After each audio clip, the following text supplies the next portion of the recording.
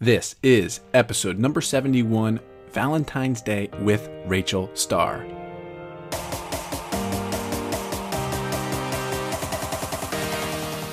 Welcome to Growth Mindset University. My name is Jordan Paris, 21-year-old author and host of this show.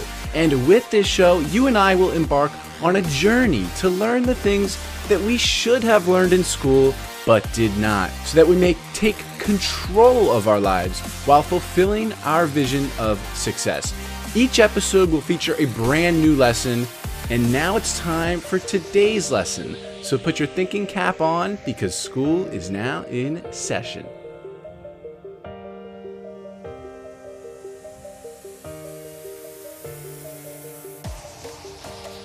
Ladies and gentlemen, my guest today needs no introduction.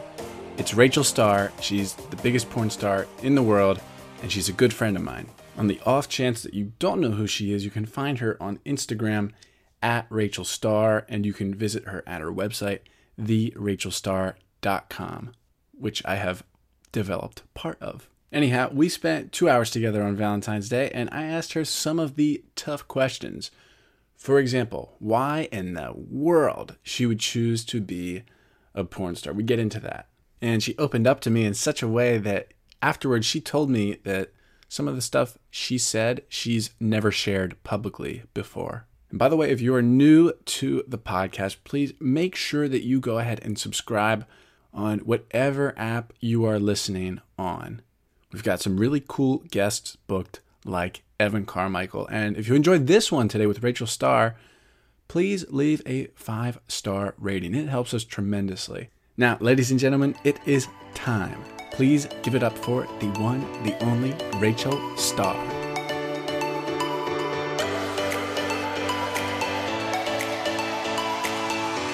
All right, Rachel Starr, welcome to Growth Mindset University. And more importantly, happy Valentine's Day, my friend.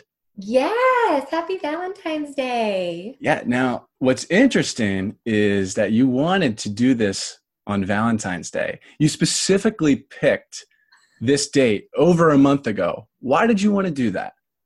Because I'm a hopeless romantic deep down inside my heart. I'm very much the same way. Very much the same way. I'm a hopeless romantic. What do you mean by that, a hopeless romantic? What makes you a hopeless romantic? Oh my God. I am all about the fairy tale relationship and, love that lasts a lifetime, connection and bonding and chemistry and all of those feel-good emotions and having that rock, that king and queen, them against the world kind of thing. So I saw it on the schedule. There was like all these different dates and times, and I saw that one on the schedule, and I was like, I think I want to do my podcast on Valentine's Day because, I know that by default, we're going to have to talk about love at some point, and it's my absolute favorite subject to talk about. So, yeah, I saw it come through on Valentine's Day, and I'm like, what? I'm like, does she even realize that she did it on Valentine's Day? But there's a couple of elephants in the room here, Rachel. I'm going to address one of them right now. You talk about having that rock. What does having that rock look like when you're the biggest porn star in the world?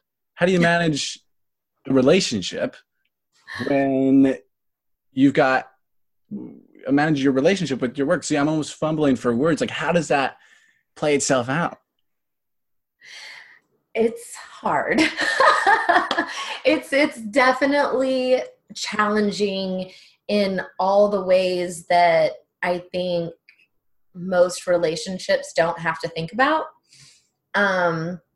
So I've been involved in the sex industry since I was 18 years old. So I was first an exotic dancer. Little bit easier to be in a relationship in that setting, but still very complicated. And then I decided, let me just progress this into being a porn star. And I had no idea how hard it was going to be in a relationship with that being my profession. And at that time, I also had no idea how huge, my brand was going to explode. Like, how do you foresee that? I mean, obviously you want it to, but it doesn't, you get years down the road and all of a sudden it hits you and you're like, whoa, didn't see this one coming, like, but you're happy about it. So, being in a relationship, as any sex worker I think can attest to, is very, very difficult from the standpoint as by default, it's not traditional. And what I mean by I use sex worker loosely. For me, a sex worker is somebody that is a webcam model, is an exotic dancer, is a porn star. I kind of lump all of that in.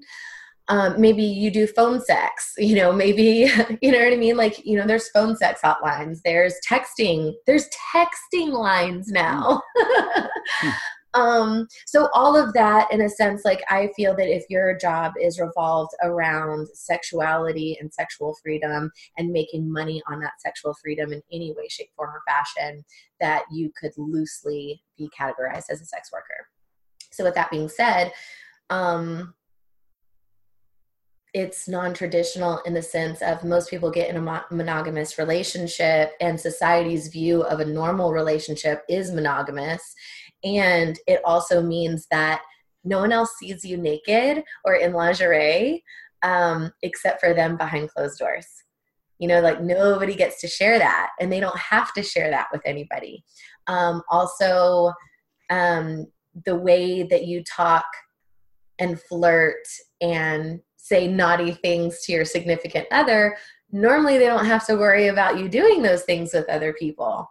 But as a sex worker, that's our job, is we fulfill fantasies. And we are really good at it. And so that means that by default, like, you are sharing those things that in a monogamous relationship would be sacred. Those things aren't sacred in a relationship with someone like me. Would you call it an open relationship? Would you go so far as to call it that?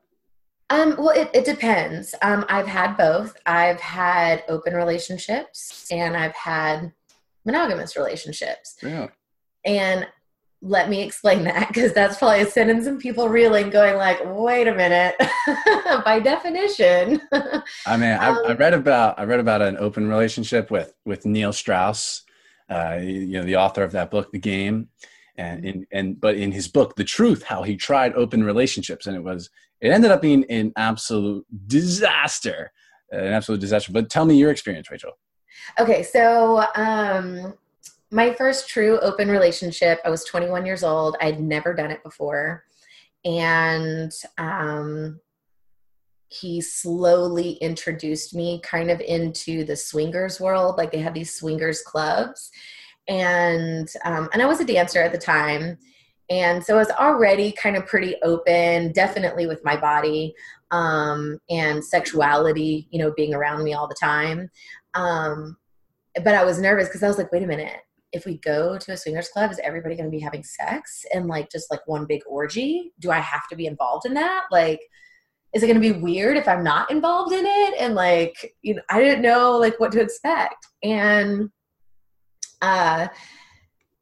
so I was very nervous, and he was like, you don't have to do anything you don't want to do. It is so chill. If you just want to go there and observe, and we drink and have a good time with each other and just chit chat with people, we can do that. If you do get a wild hair and you want to make out with me and whatever, he was like, it can be just us making out in front of everybody. If you want to make out with another girl, you can make out with another girl. He was really open about it. And I'm like, okay, wow, this is different. And so I went, and in my head, I'm thinking, I'm not making out with anybody. I'm going to go there. I'm going to observe. I'm going to make out with my boyfriend, have drinks, people watch, and just kind of see what this is all about. We're going to go home. We're going to have sex, and I'll check that off as I did that, And I went there, and I was kind of in my box. And for the first 30 minutes, and I got a couple drinks in me, and then, he's rubbing on my leg, and then I'm giving him little kisses, and then all of a sudden, we're making out, and I'm looking around and I'm seeing like all these other people, how like just open. I mean, they're wearing really like flagrantly hardly any clothes. Like some of the girls, like I'm like, whoa. And people were like hardcore making out. And then all of a sudden I looked over and I see this girl and her head is like bobbing up and down. Like there's like these sheer black curtains, so it was like you could hardly see. So it was kind of secluded, but I could see her head bobbing up and down. And I was like, I'm pretty sure that's a BJ. Pretty Mm-hmm. sure she's giving her man a blowjob. So I'm like, hey, is that what I think it is? And he was like, yep, it is. And he was like, are you comfortable? And I'm like, I'm fascinated because I'm an exhibitionist. And that was how I didn't even know what that word was. I just knew that I wasn't modest and I was really okay with being an exotic dancer. Like I had no qualms about it. It was really easy for me to get on stage and no problem. And he was like, well, good, if that fascinates you. And I was like, could I do that to you and here right now? And we would not get kicked out. And he was like, yeah. And I was like, I'm so game right now. Like game, So one thing led to another and that happened. And that was my very first experience being in one. And then I'm, by the way, I'm full throttle. It's 0 or all the way for me. Mm. And so that was my I was mid throttle there. Like it was all a new experience. So the next time I went, I was like, I'm going to find this a little hottie girl and bring her in here. And we're just going to see what happens. And I did. And that was the beginning of my open relationship experience. We started doing it regularly. I loved it. That I had amazing friends. It hit a lot of insecurities inside me. Because it was like, ooh, my boyfriend's kissing another girl and ooh, he's grabbing her boobs and oh, he's really getting turned on, like, wow. And it's not necessarily me that's being the one turning him on. No jealousy? There were times. Yeah. So, and I should backstep it with that. So we communicated on a level that was like almost tedious, the level of communication that we did, but it was well worth it because, so every time we would go, it would be a new experience. And afterwards we'd go home and on the ride home, we'd be talking about that experience. And he was really good at asking me questions like, what was your favorite thing that you saw tonight? What was your favorite experience? And so I'd tell him that one, and then he'd be like, okay, what was the most shocking experience that you saw? And so then I'd tell him that one. And then he'd say, did you have any experiences that made you feel uncomfortable? And if there was, I would tell him. And if there wasn't, then I'd be like, no, I was good this time. Like I didn't know, everything was all good.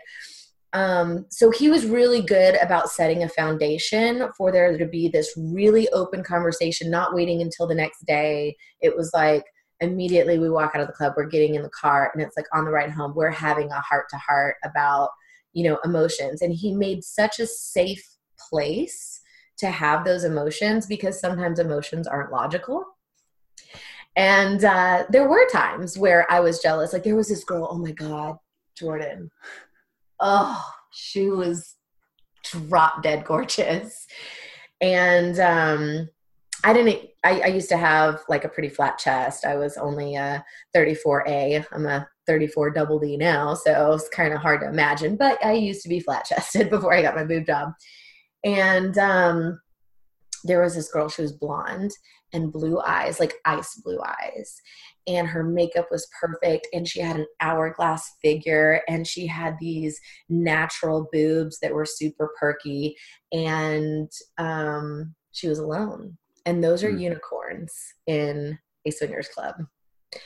And so, of course, immediately I'm like, hey, we'll buy you a drink over here. And so she comes and sit down and she was actually such a super cool girl. And I was like really vibing with her.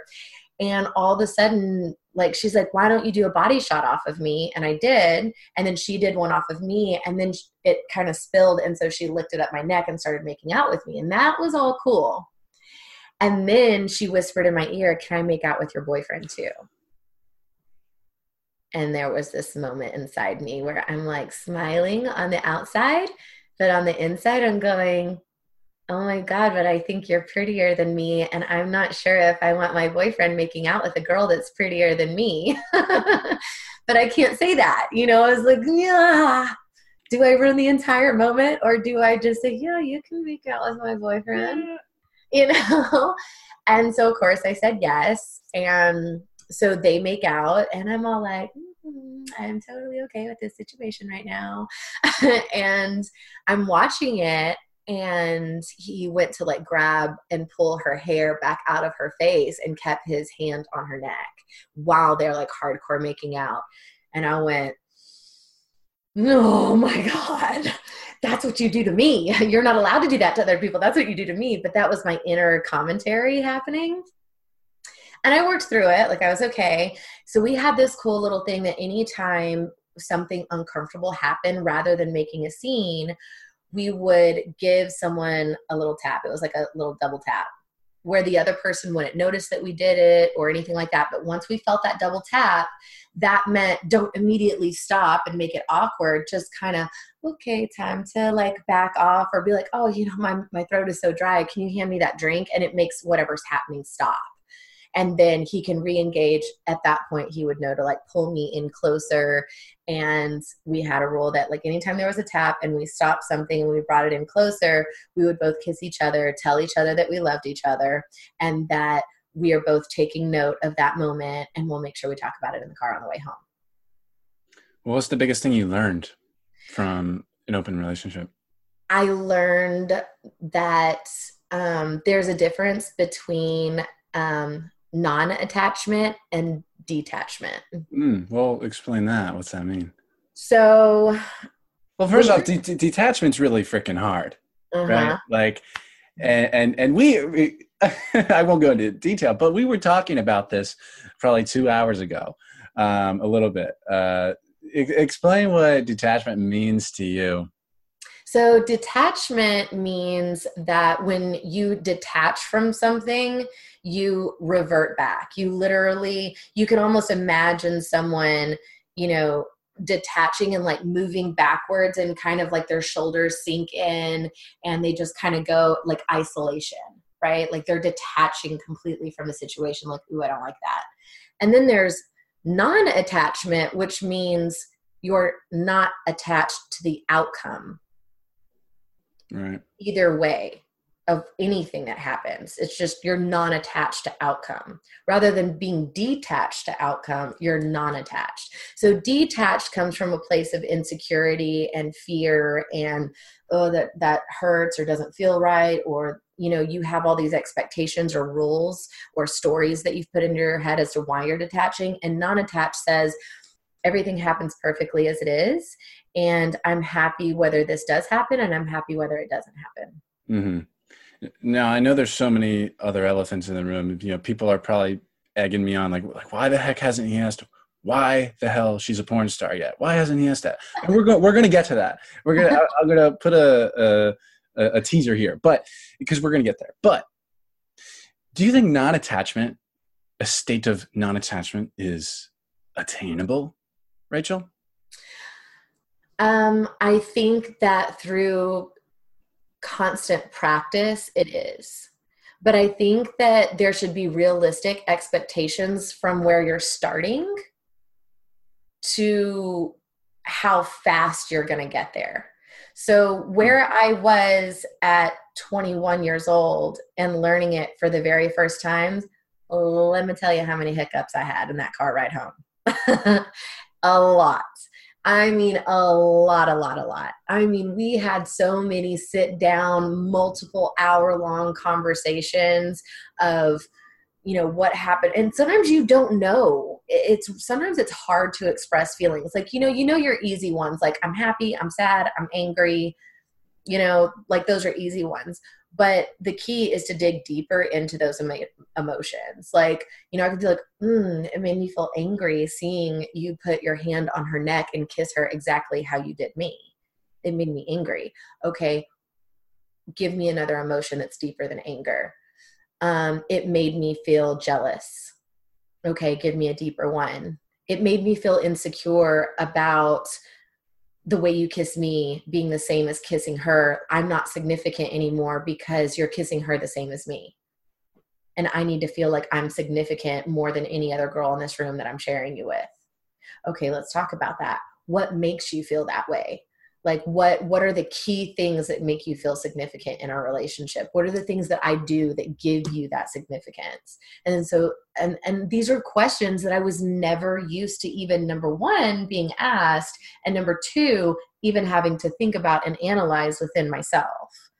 And so it was beautiful, because I feel like in the year and a half that we were together, I grew exponentially in who I was, what I was okay with, what I wasn't okay with, what I needed in a relationship and what I didn't need in a relationship, what fulfilled me, what didn't fulfill me. And to learn in a year and a half from zero to like extreme, it was fast. And it was a lot to take in, but I value growth and learning. And one of the things that he always told me is, he said, anytime that you're in a situation that is uncomfortable, you are about to learn something, either about yourself or someone else. But either way, you're going to have insight and growth from it, no matter what. No matter what. Mm-hmm. Because we naturally gear towards things that are pleasurable, and we move away from things that are painful. But things that are painful, we learn really fast from those experiences because they're painful. Yeah. You know, it's the same old cliche of a kid touches the hot stove. I was literally just going to say, I have a scar from when I was 3. It's like my earliest memory. It's right there. Yeah. Yeah. So you touch the kid touches the stove and learns real quick, I'm not touching that damn stove again, because that fucking hurt. Yeah. Versus, you know, someone that says, oh, it feels good to learn my ABCs. Like, oh, mommy was proud of me because I said my ABCs. And it's not like you did it correctly the first time, and from then on out, you do it correctly from then on after. Sometimes you still stumble. It's just like walking. Oh, mommy was happy because I walked instead of crawled. But how many times do you try to walk and you still stumble a few times until you're older and you have it perfect? Right? So you learn faster from pain. And so I thought that was very interesting and very insightful. And I was like, I'm really picking up what you're putting down. And so he said, so anytime that we get into an uncomfortable situation, or you're uncomfortable, try your best. If you can handle it, try your best to see it all the way through and start taking notes of all the emotions that you're feeling, so we can talk about all of those emotions once we get in the car and we're back home. Like, so that way we can really analyze them. Try to make yourself insanely aware of what you're feeling and try to dig deeper, because you know the question I'm going to ask you is, okay, did it make you angry? Did it make you sad? Give me a deeper emotion. So try to already be prepared to tell me what those emotions are as you're witnessing it. Right. It was beautiful. Well, it all sounds great, but why didn't it work? He passed away. Oh. I'm sorry to hear. Wow. Okay. Did you ever try another open relationship or no? And being in an open relationship is very much has to be in agreement by both partners. So I've never had a partner since him that wanted to be in that kind of open relationship. Right. Even though I'm open to it, I would get into it again. So it's not off the table for me to ever be in a relationship like that again, but just kind of how the cookie crumbled, my next, guys that I dated or girls that I dated, that wasn't in the cards. That wasn't something that they thought they could handle. And I'm respectful of that. Like, I can go either way, monogamous, open. I'm happy either way. Right. Well, now, how do you manage your monogamous relationships while being a porn star? Because it's technically kind of not monogamous. It is, because porn is like acting, but then again, I over the past month, I try to place myself in, as I prepare for this interview, I try to place myself in the shoes of that guy. Like, I don't know. I really don't know for sure.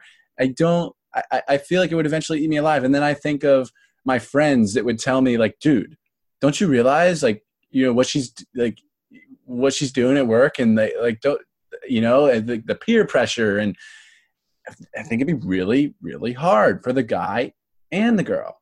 Mm-hmm. How do you do Absolutely. it? Absolutely. So it's difficult. It takes a lot of open communication and being very forthright in what your job is, exactly what exactly you're doing on set, and giving that person the opportunity to have an out. I dated a guy that we dated for 2 months, and I thought, oh, this is great. It's all good, but I work in waves. So it's not like I'm doing scenes every week. Sometimes I'm going 2 months without shooting any scenes whatsoever. And then I'll fly out to Vegas or California or something, and I'll shoot 3 scenes in a row or 10 scenes in a row, and they're slowly released. Right. So this particular wave was I hadn't done any scenes in 2 months. So I was webcamming, I was feature dancing, headlining, but I wasn't actually having sex with anybody and filming. And the relationship was going great, and I, had talks with him. I told him, look, I'm on set for hours at a time.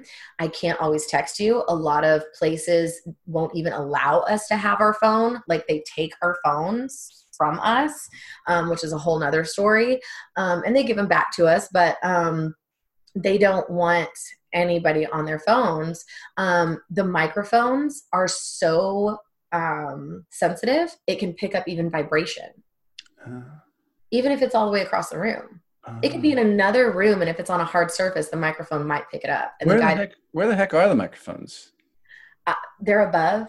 Well, they're kind of all over. They're like on sticks, and there's like, the boom guy. He kind of like holds the microphone wherever he needs, and so it's kind of hovering over where the camera line is, so the consumer that's watching the porn can't see it, but it's kind of over the top. Man, I forget too that there's a whole set. Mm-hmm. Yeah.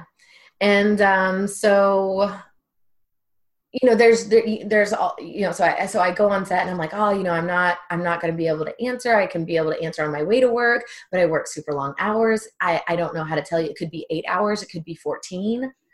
I can text you when I get, offset. We're in different time zones.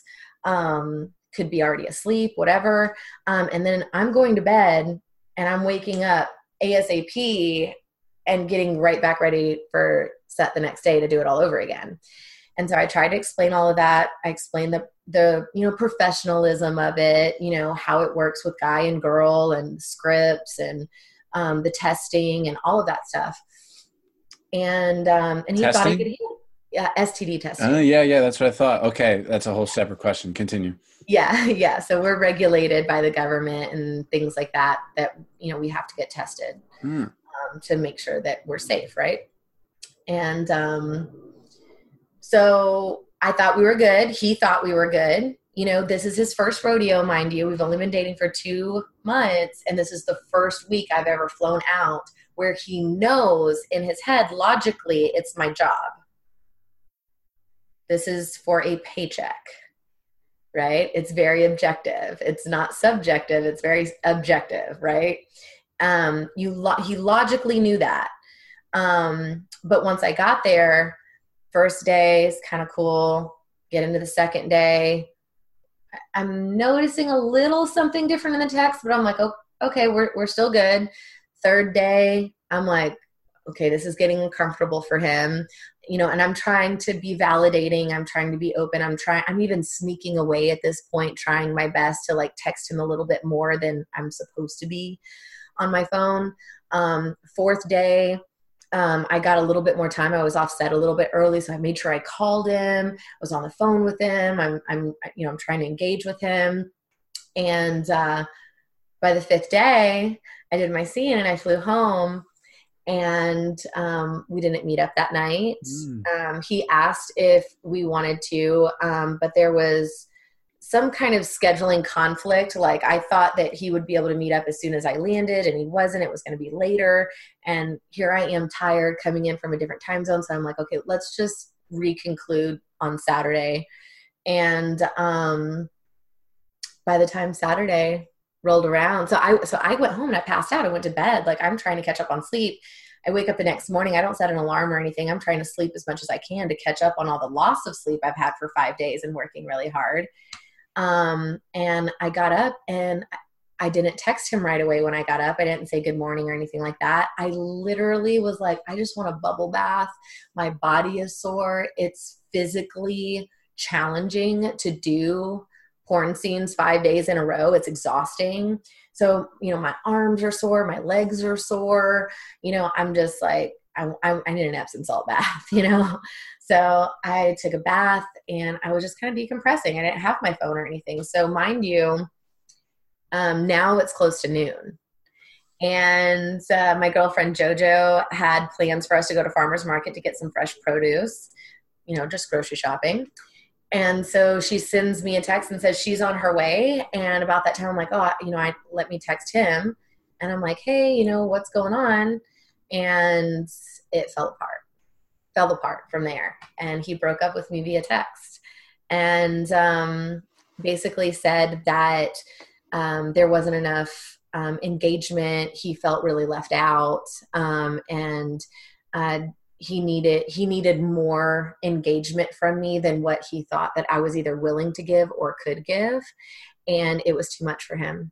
And so he said, I'm sorry, I have to call it. And I was like, call what? And he goes, us. And I was like, wow. All right.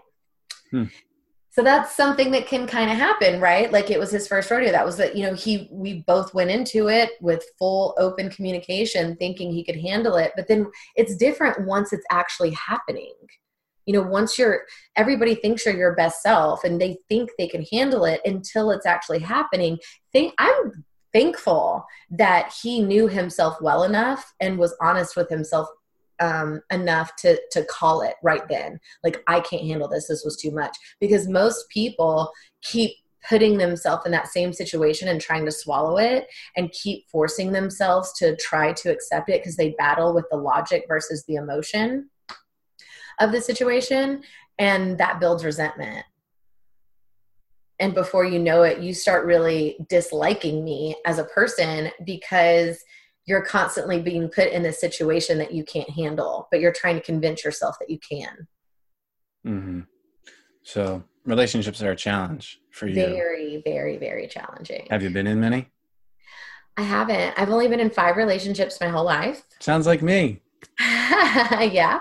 They were all long-term but a lot of space in between. Lots and lots of space in between. So most of the time I'm single. I do a lot of dating. It takes a long time for me to call somebody my boyfriend or my girlfriend. The last guy I dated, we talked on Messenger for 3 months before I even went on my first date with him. And he saw me face to face for the first time. It wasn't until our second date that we even pecked on the lips. Our third date was, when we had finally had a makeout session. But that was 3 days. So even when he met me for the first time, our third date, so let's see, it was 6 weeks. So he was only getting 1 date every 2 weeks with me. Right. So, I mean, I think the connotation with, Rachel Starr, guys would be like, oh, she's DTF,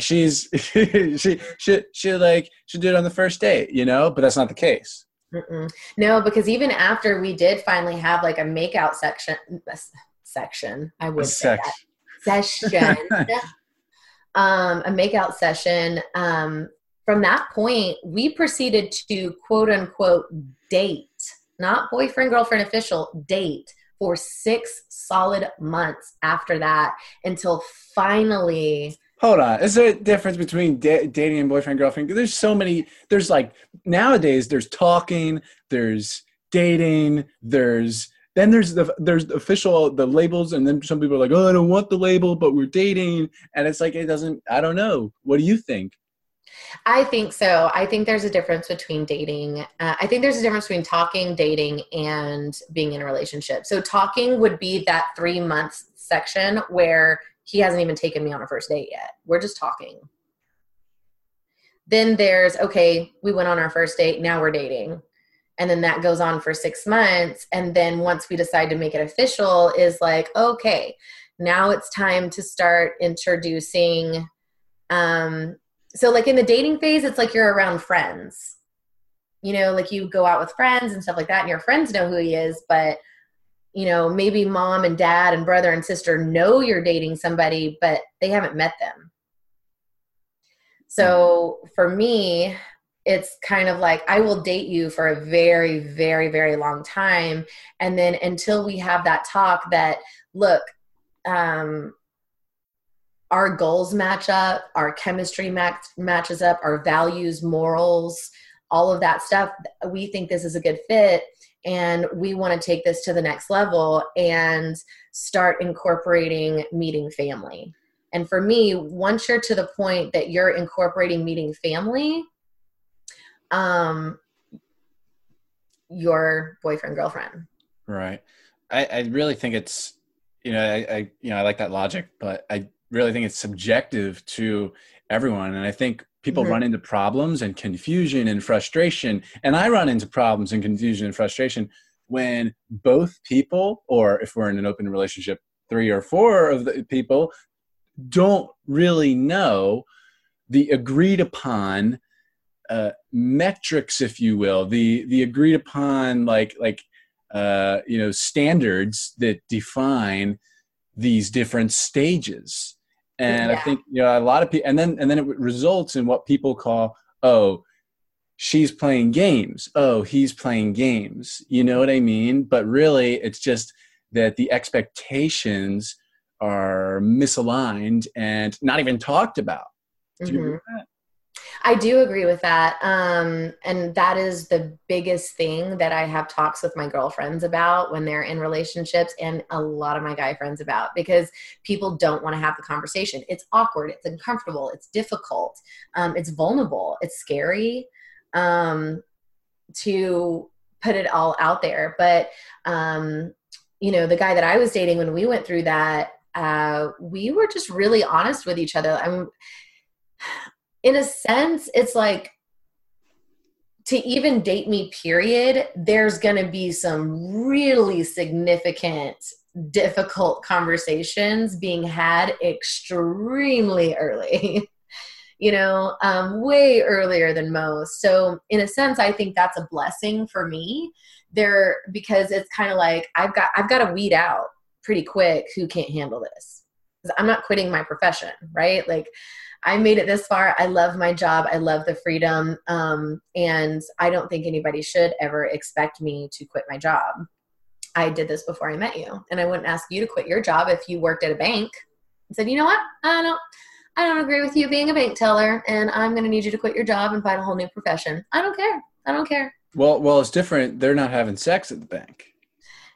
Doesn't matter. Like, for me, it's not fair to ask anybody to quit their job, to quit their career, to quit their profession. Okay. It's just not fair. It's, I don't care if you work at In-N-Out Burger and I'm vegan, so I don't want you working at a burger place. So you need to go work at the salad shop down the street. Excuse me? No, that's not how this works. Yeah. Side note, it's funny, the amount of vegans that have leather purses. I think that's a little hypocritical and comical. I don't know. That's just what I thought of just now. But hey, Jordan. Yeah. There's something on my computer right here. It's happening. Don't do this to me. I'm doing it. I have the jewel. No, don't do it, man. I tell you, it's a bizarre concept to me. Why do you do the jewel? So for the audio listeners that don't know what's happening right now, I warned Jordan that I would be smoking my jewel while we're doing the vlog podcast. And he's like, no, don't do it. And I was like, but I'm gonna. And so this was that moment that I first like pulled my Joel into visual concept so I could take a puff of my e-cigarette. So that's what we're talking about. Shoot, you told me it was going to happen. I didn't think you'd remember, and I didn't even remember. Man, silly stuff, silly stuff. So, Rachel, we got backtrack a little bit. Why porn? Why the heck did you get into porn? Let's start with your upbringing, Okay, and yeah. sort of go along the timeline here. You know, we know exotic dancer. You know, you started telling us about that. But of all the things that you could be, Rachel Starr could be an astronaut. She could be I don't know. She could be a construction worker too. She could be I don't know. You could be working in an office. You could be anything. Why porn? That's such a great question. I think it would be easier to give you the progression of like my childhood into going into adulthood and my first experiences with work and then how it led in. And that might be the easiest way to understand it, which is very interesting because I'm not sure I've ever publicly like really talked about like that timeline, but we'll give it. What did you want to be when you grew up first? I don't remember. Like when I try to think back, I think I just wanted to be, you know, my mom was a stay-at-home mom. And I think as a little girl, I'm talking like 5, 6 years old, it was just, that was what was normal to me. Like mom didn't work. So I'm not sure I ever thought of having a job when I was a little girl. It was just, I'm going to get married one day. Hey, you know? So yeah, I'm not sure I ever really was like, oh, I'm going to be this, you know? But as a child, so I had a stay-at-home mom. My dad went to work, and I had my older brother. And I was definitely the golden child. I was the apple of my dad's eye, the apple of my mom's eye. I was the one that didn't give him any trouble.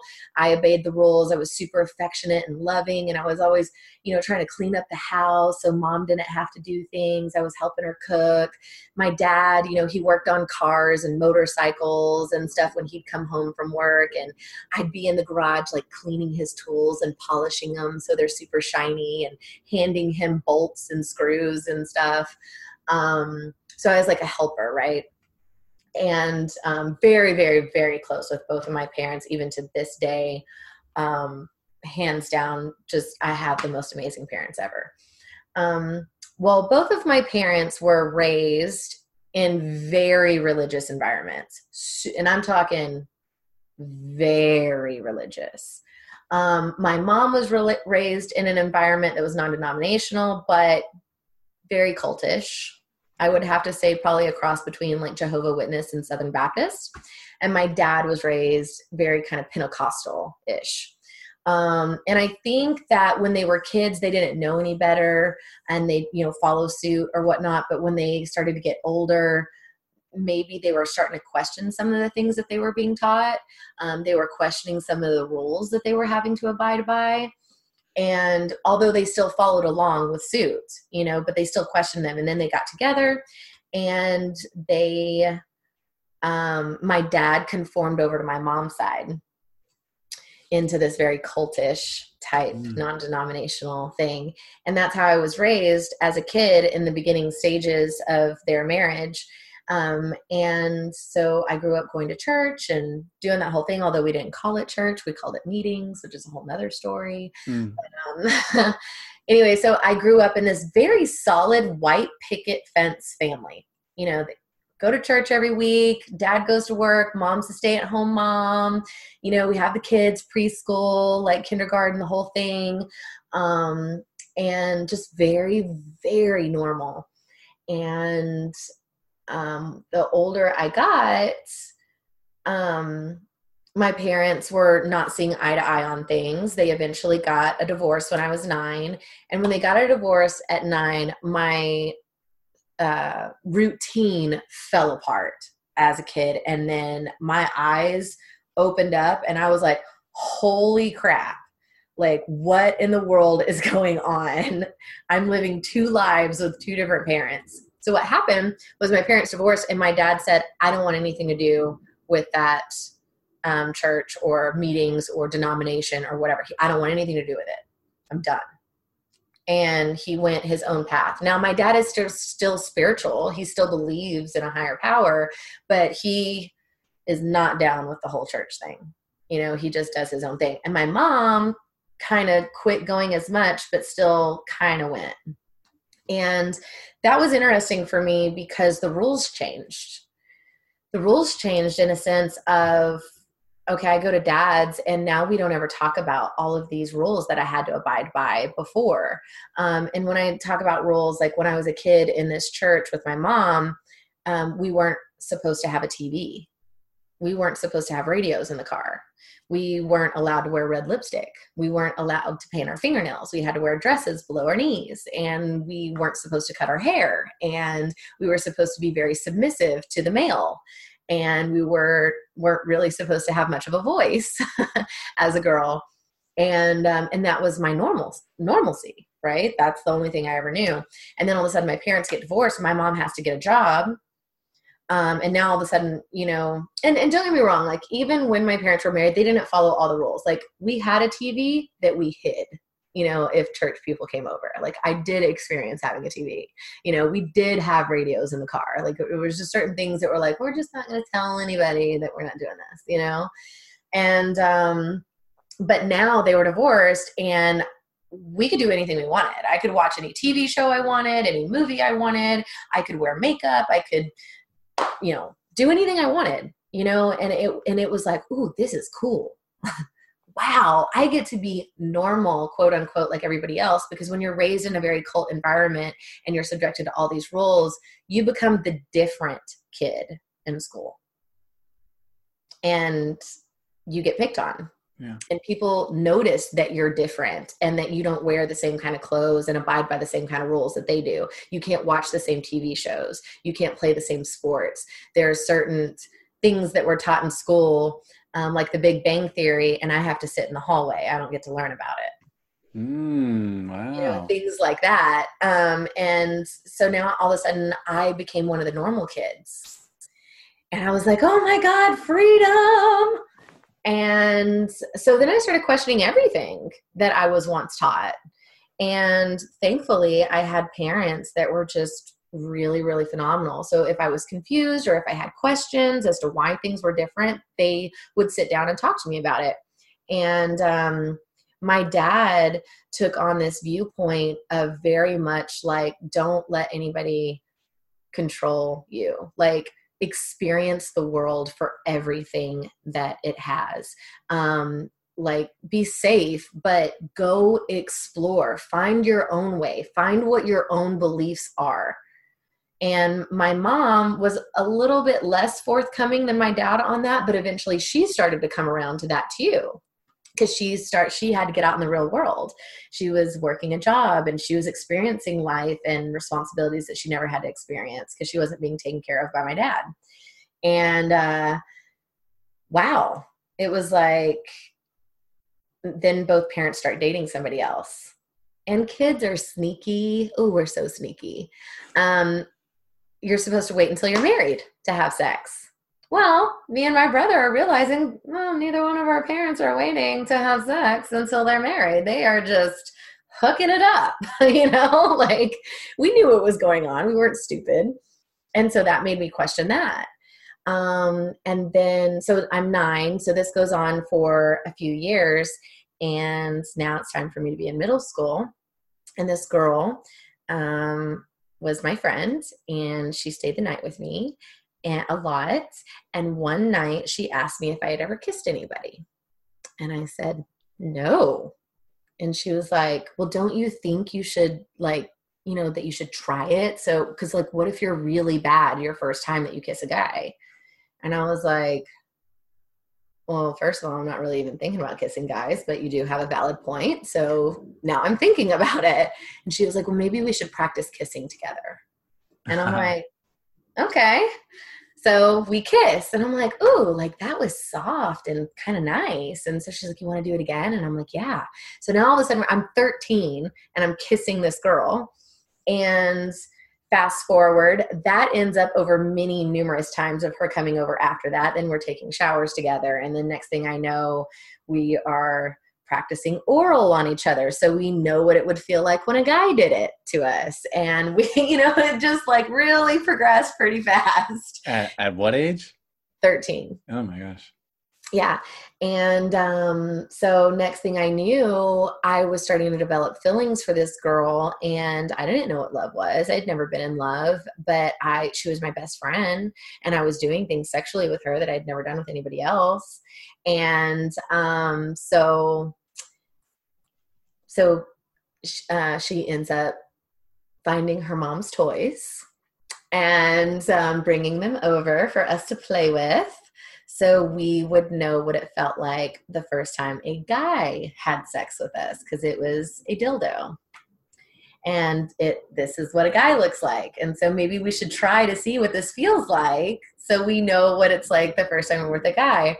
And so we did that. And of course, popped my cherry and that whole thing. And shortly thereafter, her brother found out and threatened to tell mommy and daddy. And she freaked out and was like, I can never talk to you again. Never. Like, we can't be friends anymore. Like, we go to the same school and I'm going to ignore you. And we sit on the same bus and we can't sit next to each other anymore. Like, we literally can't have anything to do with each other, or he's going to tell. And I was heartbroken. I was like devastated. I was like, oh my God. Like, finally I felt heartbreak, right? Because I'd shared all these really intimate moments with her, innocently, not knowing how attached I was getting to her. And so now I'm 14 years old and I'm like, okay, I'm not supposed to be with a girl. All of this was to be with a guy. Well, I might as well experience what it's like with a guy. And so of course I picked the baddest boy out there. He was the rebel. He's the one that got in trouble. He was always getting suspended. He smoked marijuana and cute. All the girls wanted the bad boy, right? And I was like, he's going to be mine. That's the one I'm going for. And I did. Nailed it. And quite literally. And there wasn't a lot of emotion behind it. Like, he was cute and I had a crush on him, but I basically told him one day on the bus, I said, what time does your mom leave for work? And he said, well, she leaves about 7 a.m. Why? And I said, okay, I'm going to be at your house at 7:05. Make sure you're awake. And he was like, okay. So I knocked on the door, 7:05. I literally watched her car pull out of the driveway. I was hiding in some bushes and knocked on his door and came in, and he was like, so what exactly are we doing at 7 a.m? Like, what are we doing? Because I'm tired. And I was like, why don't you take me to your bedroom and we can, play some video games or something. And he was like, okay. And I had it all planned out in my head. In my mind, I was like, technically this is me losing my virginity. I didn't look at it back then as losing my virginity to the girl. And I was like, okay, well, let's sit down in this chair. This is the chair that you play Nintendo on. And he's like, well, what game do you want to play? And I literally just took my top and I pulled it off. And he was like, what in the world are you doing? And I climbed on top of him like I knew what I was doing and straddled him. And I started making out with him. And of course, he's making out with me back. But he is like so shocked. He's like, what is happening? And I just whispered to him. I was like, do you have a lock on your door? And he just looked at me, and all of a sudden it just came to him. Like, I was going to have sex with him, and that's where this was going. And he goes, no, but my sister does. And I'm like, so you want to go to your sister's room and lock the door with me? And he's like, yeah, absolutely. Yes, we can do that. And so we did. And we went in there and we, had sex. And I went and sat with him on the couch afterward. The whole thing lasted like maybe, 10 minutes. And went on the couch. I stopped him, by the way. Like, we were halfway through it. So it lasted pretty short because I stopped him. I'm like, okay, I've had enough of this. And I've experienced it. We're good, And we went and lay down on the couch for a little bit, watched TV, and maybe I laid down with him tops 15 minutes. And I was like, okay, gotta go. See you later. And I left, and that was that. And That's a transaction, not a relationship. exactly, it wasn't. And we weren't really in a relationship together. And so he went and did his own thing with other girls, and I went on down the line and did my thing with other guys. And later on down the road that year, he did end up coming to me and saying, are you over, being with so-and-so, because I'm just wanting to know, like, are we ever going to be a thing? And I was like, oh, I didn't know you wanted that. And he was like, well, yeah. And I was like, well, I guess so. And he was like, you guess so? And I was like, yeah, I mean, yeah, we can be boyfriend, girlfriend. And that was how it happened. And I was in a relationship with him for 5.5 years. And wow, from age what to what? 14 to 19. Okay. So he even stuck with me through the stripping when I first started stripping when I was 18. So fast forward, Dad finds out that I lose my virginity and flips a freaking lid. I mean, he was devastated. And plus, I mean, you got to think I was 14, right? I mean, Dad is like, he's raging, like wants to kill this guy. And then he's devastated that his apple of his eye, baby girl, angel, that doesn't break any rules, has lost her virginity. Right. So, it was a little bit hard. I ran away from home and I worked at Slotchke's, which is a deli shop. That was my very first job. Slotchke's. And yeah. And, I moved in with, my friend's mom, and like the deal was that I had to pay the water bill and I had to pay for all my own groceries. And at this point I'm 16. I'm 15 or 16, something like that. And I've run away from home and I lived with my girlfriend. And so here I am in high school and I'm having to pay a water bill that I'm responsible for, and my own groceries, and I'm having to feed myself, clothe myself, buy my own school clothes, all of that. And I called my mom and was like, Mom, I'm scared to death that if I keep going this route, I'm not going to graduate high school.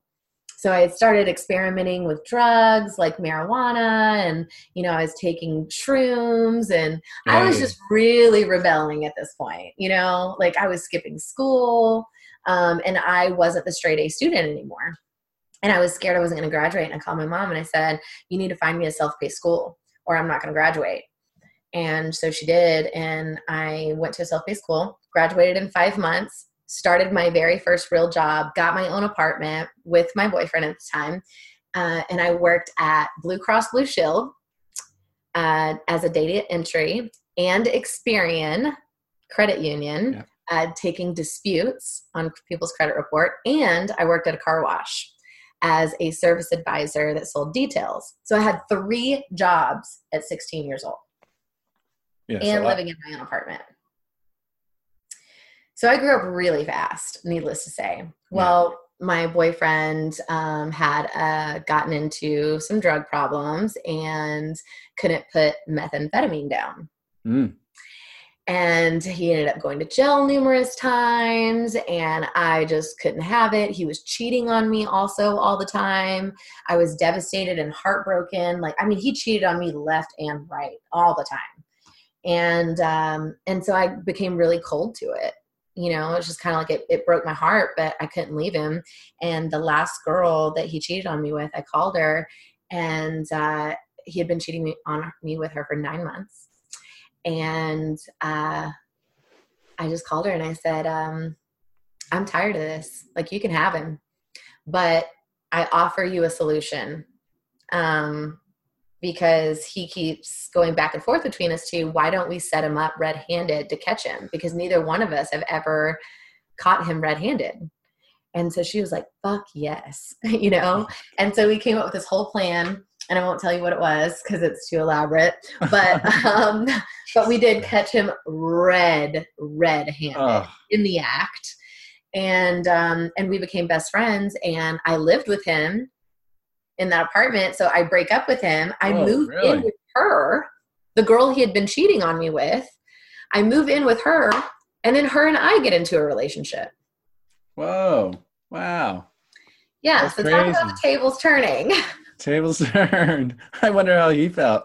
Oh my God, you have no idea. I'm sure I screwed that man up to no end. And Bet. so I was working a lot of jobs, and I had to pay rent. Like, so she lived with her mom. And so I moved in with her mom and her mom was like, you have to pay half of everything. Like, that's what this is. And I'm like, crap, you live in a house, not an apartment. Like, this is way more expensive. And so I was struggling, and I called my dad one day and I told him, I said, Dad, I'm working 3 jobs. I'm paying rent. Like, all I want to do is go to college, and I don't know how I'm ever going to find the time. And my dad was very much like, don't ask for help. Like, if you want something bad enough, like, you'll figure it out, but I'm not handing anything to you, and I'm not paying for anything. And he was very, very strict in that. Like, you don't get anything in life for free. You work for what you get. So if you want it bad enough, you will find a way. And I was like, Dad, I'm not asking you for money. Like, I genuinely just need advice. Like, I literally don't know what to do. I don't know how to make time for college. And he jokingly, so my dad, one thing about my dad is he is a huge prankster, like, always joking. You can never take anything he says seriously. He's hilarious. And he jokingly said, and I knew he was joking. He jokingly said, he goes, you love music. And he goes, you could always dance at a cabaret. And I'm like, I didn't even know what a cabaret was. I was like, what's a cabaret? And he was like, a strip club. I'm joking. And I was like, oh my God, Dad. And he was like, look, you're going to figure it out. And he was like, you're just not going to figure it out with 3 jobs. So maybe you need to change your living situation, and gave me some little pointers and things to think about. I get off the phone, and my girlfriend is sitting right next to me, and she goes, what did he say to you that was like so crazy? And I was like, he told me to work at, like, he was joking, but said I could always work at a cabaret. And then she goes, what's that? And I'm like, he said it's a strip club. And she was like, oh my God, that's brilliant. And I was like, who are you and what are you talking about? And she was like, that's brilliant. She was like, you know how much money those girls make? And she was like, we could make that kind of money. She's like, we could move out on our own and we wouldn't have to live with my mom. And I'm like, I don't like the sound of that.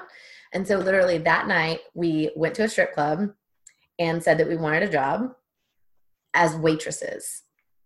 And the first club turned us down, believe it or not, because we didn't have any experience. Sent us down the road to a second club, and they hired us on the spot. And so we went and got our outfits and everything and came back to work the next day. And I was a waitress for like 2 hours.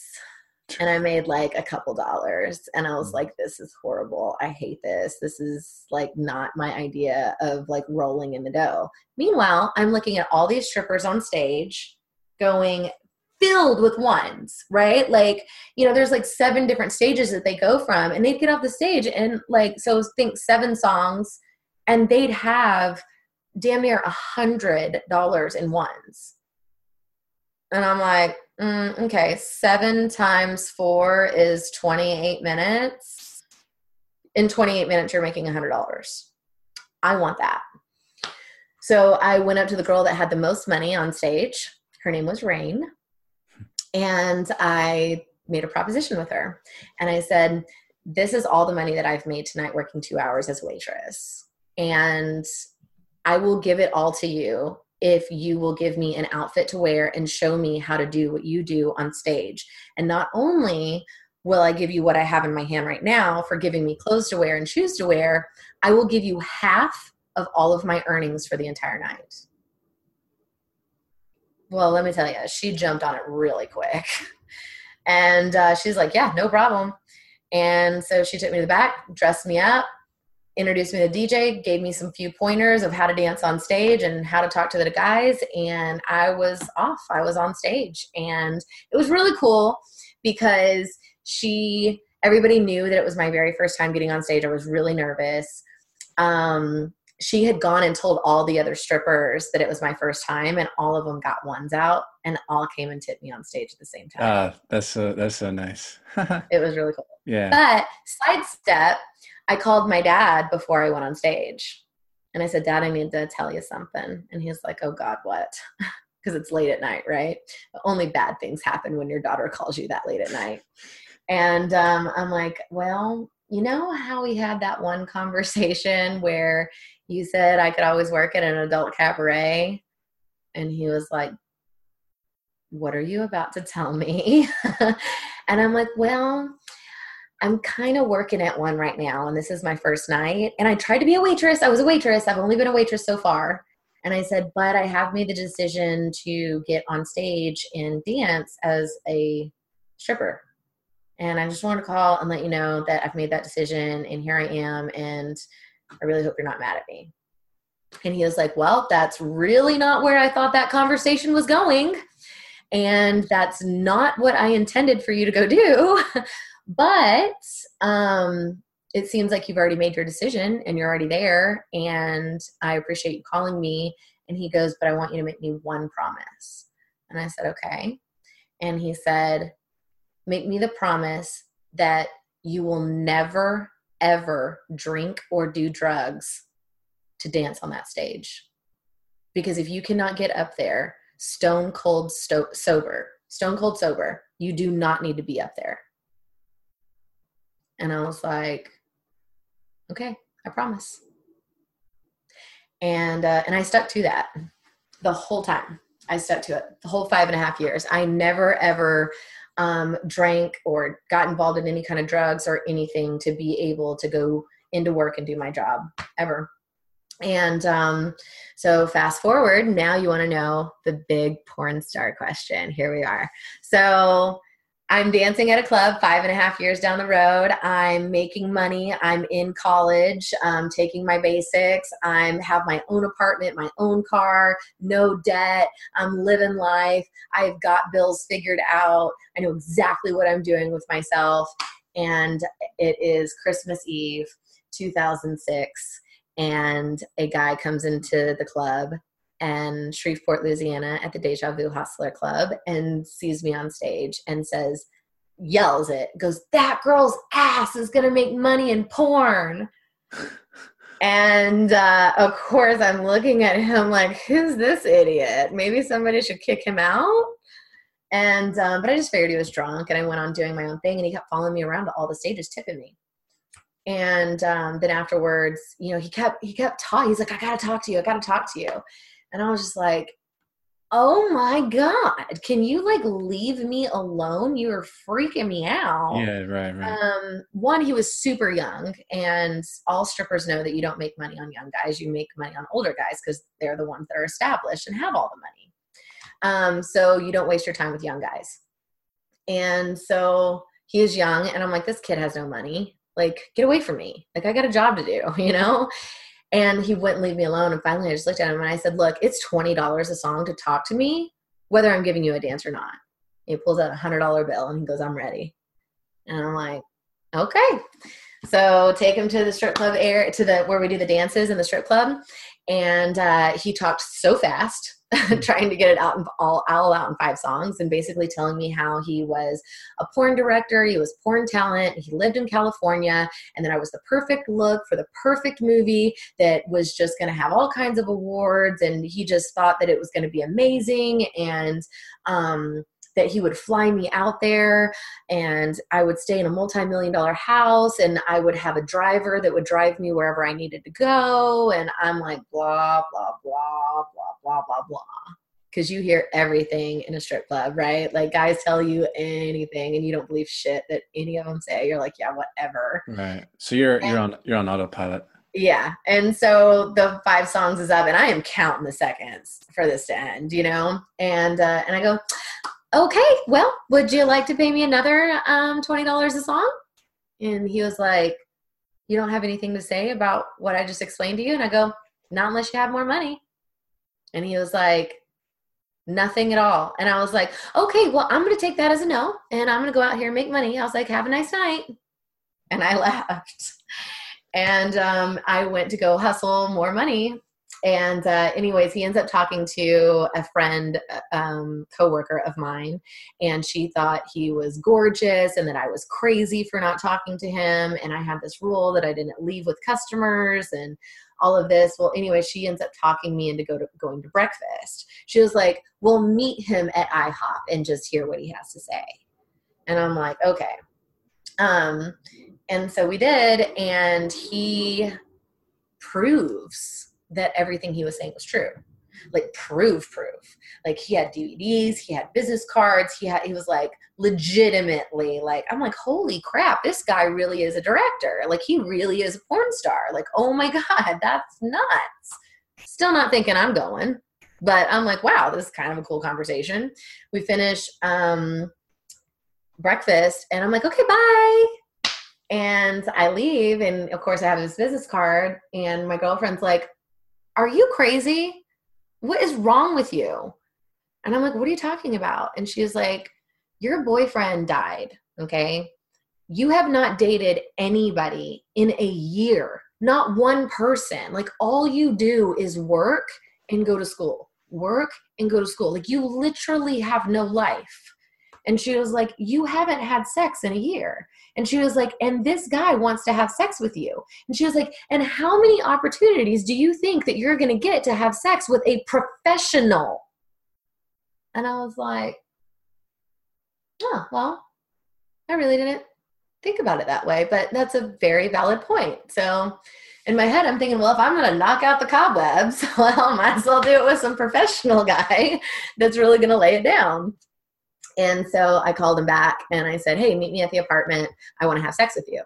And of course, so he came over and we proceeded to have sex for like 4 hours Oh straight. shit. And it was the best sex I had ever had in my entire life at that point. I was like, oh my God. And he was taking pictures of me and taking video of me, and we're laughing, and he calls it his agent and he puts me on the phone with his agent, and it's all just like this fun and game. And I'm like, ha ha ha ha. And then the agent gets the pictures and he's like, "I do not care what you have to tell her to get her to California, but she needs to get to California. Like there is so much money to be made with this girl." And I'm hearing him say this, like I can hear it like on the phone, like on his cell phone, like hear him saying that. And I'm like, what is going on? Like me, like, what do I have to offer? And I said, well, look, I said, I'll think about it, but I just saved up enough money to pay for my boob job, and that happens in 2 weeks. And, I want to get that done first. And, like, let me just think about things and I'll call you. And he was like, cool. Every single day he was hitting me up, checking in with me. How'd the boob job go? Like, are you healed yet? Like, when can I buy that flight? And finally I just told my mom and dad, I said, look, I'm thinking about flying to California to do porn. And, that's the deal. When my boobs get healed up, I'm going to go out to California. And so one part of me was running away from my problems of dealing with the death of my boyfriend that I still wasn't over. And he died in a motorcycle wreck, by the way. And so that's how that ended. That was the swinger boyfriend. Right. And he died in a motorcycle wreck. And I was still mourning that, wasn't fully over it. I was consumed with memories of him in Dallas, right? And I was in college, but I was like, I'm only in my first semester. I can go there. If it doesn't work out, I can always come right back and start doing what I was doing. And I just wanted to change the scenery, and I just felt like taking a leap and trying something new. And so I did. I called him and he bought my flight, and I did my first scene on February 4th, 2007, and I loved it. I fell in love with the camera.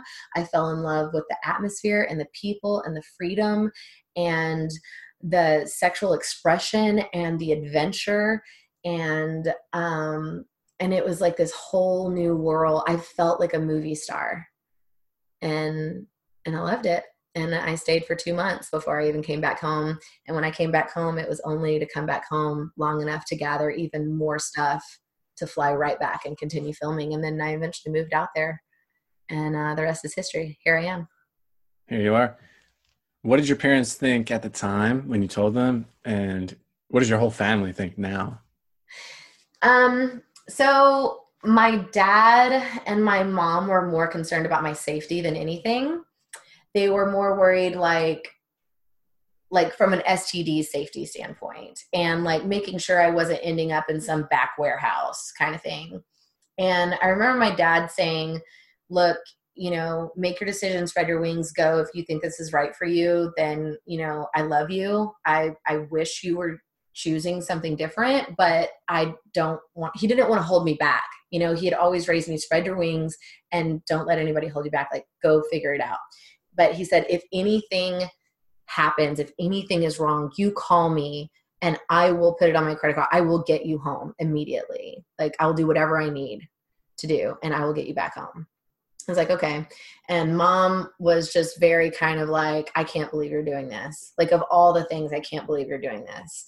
But I love you. I'm always going to love you no matter what decision you make. I wish you were doing something else, but if, you're a grown woman. I can't control what you're going to do, but please check in with me and let me know that you're safe as many times as you can. And you also have to understand, they were already used to me being an exotic dancer for 5.5 years. So like, I was already kind of an against the grain girl. Like, it wasn't like I was like this innocent 18-year-old teeny bopper coming out of high school, getting into porn. It was like, I'd kind of lived this sex industry life for 5.5 years.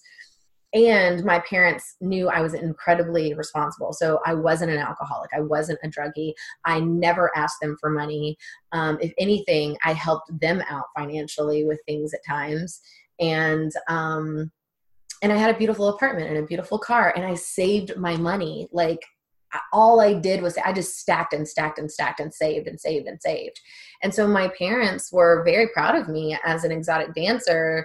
They were like, obviously they would have loved me to have any other job, but if your daughter's going to do the job, at least she's doing it in a business-minded, right way to do it, and that was the way they saw it. And I think it was a little bit easier for them to swallow the fact that I was getting into porn because I had already shown them for 5.5 years how responsible I was already.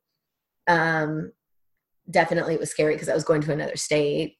But I called him and I was like, it was fine. I lucked out, to be honest, because I didn't end up in any back warehouse. I didn't end up in any really shady situations, which a lot of girls do.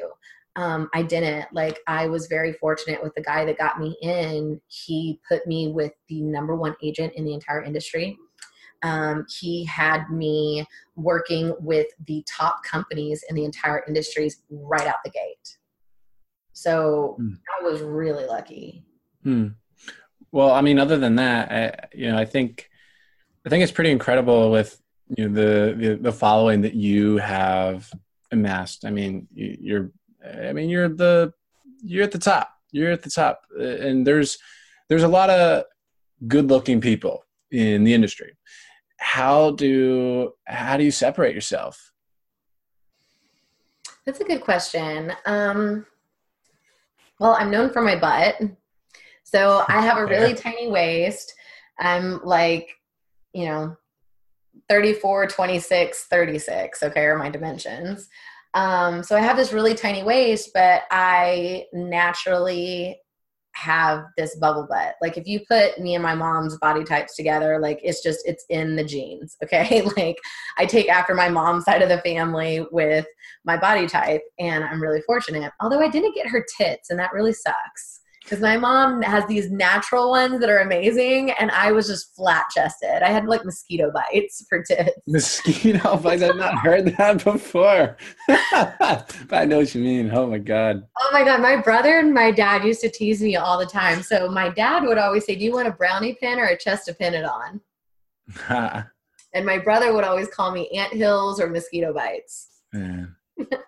Gotta love family, don't you? Yeah. Anyway, so what was I saying? We were talking about how you separated yourself. Oh yeah, how I separated myself. So I have this bubble butt, and so being that I'm really tiny and hardly have any body fat on me, but I have this big round bubble butt, it kind of set me apart naturally. And it was before butts were really the big craze. It was just literally right before butts were becoming a craze. When did it officially become the craze? I did not realize. I would personally say that industry wise, I think that bubble butts really became a big thing probably 2009, 2010 was when it was really starting to take hold as a full-blown like popular fetish that was highly marketed. Right.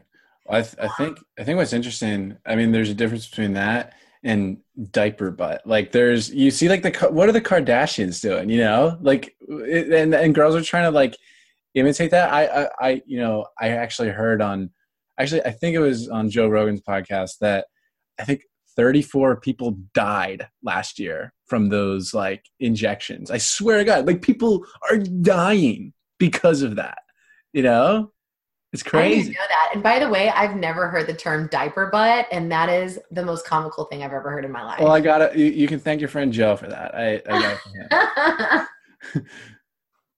No, so I set myself apart in that. And my very first scene, like I said, was on February 4th, 2007. It was for Naughty America, and it was called My Sister's Hot Friend. It was with the male talent Jack Venice, and the director was Brando. So I remember it like it was yesterday. It was actually filmed in one of Michael Jackson's old houses where he did recordings and stuff. It still had the original like switchboard in it. It was really fascinating. And I did my scene, right? I did the photo shoot. I did my makeup. I did all of that stuff. And there was one defining moment, Jordan, where I knew that I had made the right decision. And it was that very first scene. So I completed the photo shoot and the scene had just started. I said my lines, he said his lines, and now it was going in for a BJ. And the camera was maybe 10 feet away from us. And you have to act like the camera's not there. It's kind of like a fly on the wall. And so I'm giving Jack a BJ, and the camera's starting to come in closer, and you're not supposed to look at the camera or acknowledge the camera, but the camera's coming in really close. So it's like 10 feet, 5 feet, 3 feet. And now this camera is like maybe 1.5 feet from my face. And I'm giving this BJ, having to act like it's not there.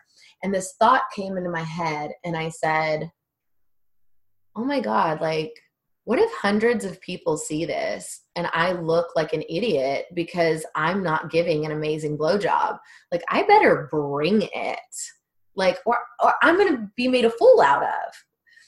And it's so funny to think, you know, back then it just goes to show, like, I really had no idea that I would be a big star, because in my head then I'm just thinking hundreds of people maybe were going to see it. I never thought in a million years that my scenes would be viewed millions upon millions of times. And in that moment, I was just like, I better fucking bring my A game so strong. And so I started giving him a BJ like I had never given somebody a BJ before in my life. I mean, I went full wild mode. And same thing with my sex positions and everything. I just, a switch flipped in me, and I became, just like I was an entertainer on stage for 5.5 years, I turned that entertainment mindset into, but now it's sex and I have got to entertain. I'm fulfilling fantasies here for people. This is entertainment. People are going to be watching this.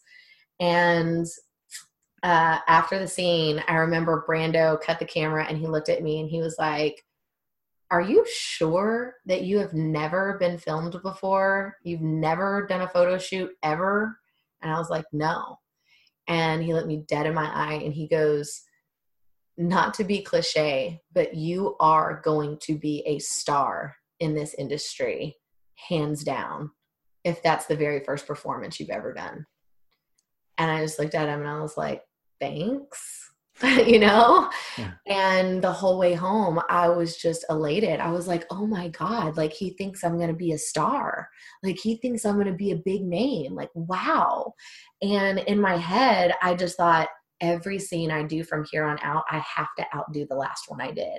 I've just got to keep bringing it and bringing it and bringing it and just wow my audience of whoever's viewing these videos. And I've got to wow the directors, because then word will spread like wildfire. Like, hey, you got to hire this Rachel Starr girl. And that's what I did. And I did like 100 scenes my first year. Yeah, that's really interesting. I mean, the X factor there sounds like you're in it to win it. You're 100% there. Mm. That's awesome. So, Rachel, now there's a couple more things. Now, you showed me the other week when we were, because we've been talking a lot over Skype, Zoom, whatever, what have you, FaceTime, and you showed me, one of your books, and Oh, yeah. the amount of sticky notes, probably like hundreds of sticky notes in like a 500-page book, probably like one on almost every page. Like you're a serious learner, a serious student of life. I really admire that about you. Mm-hmm. What role does learning play in your life? So that started as when I was a stripper, actually. So there was a customer that came into the strip club and saw me on stage, and I was being punished by the club because when you work a Friday or Saturday, you have to work a Monday or a Sunday or a Monday, because those are the slow days. So if you want to work the busy nights, you got to work one of the slow nights. And I had skipped out for 2 weeks in a row.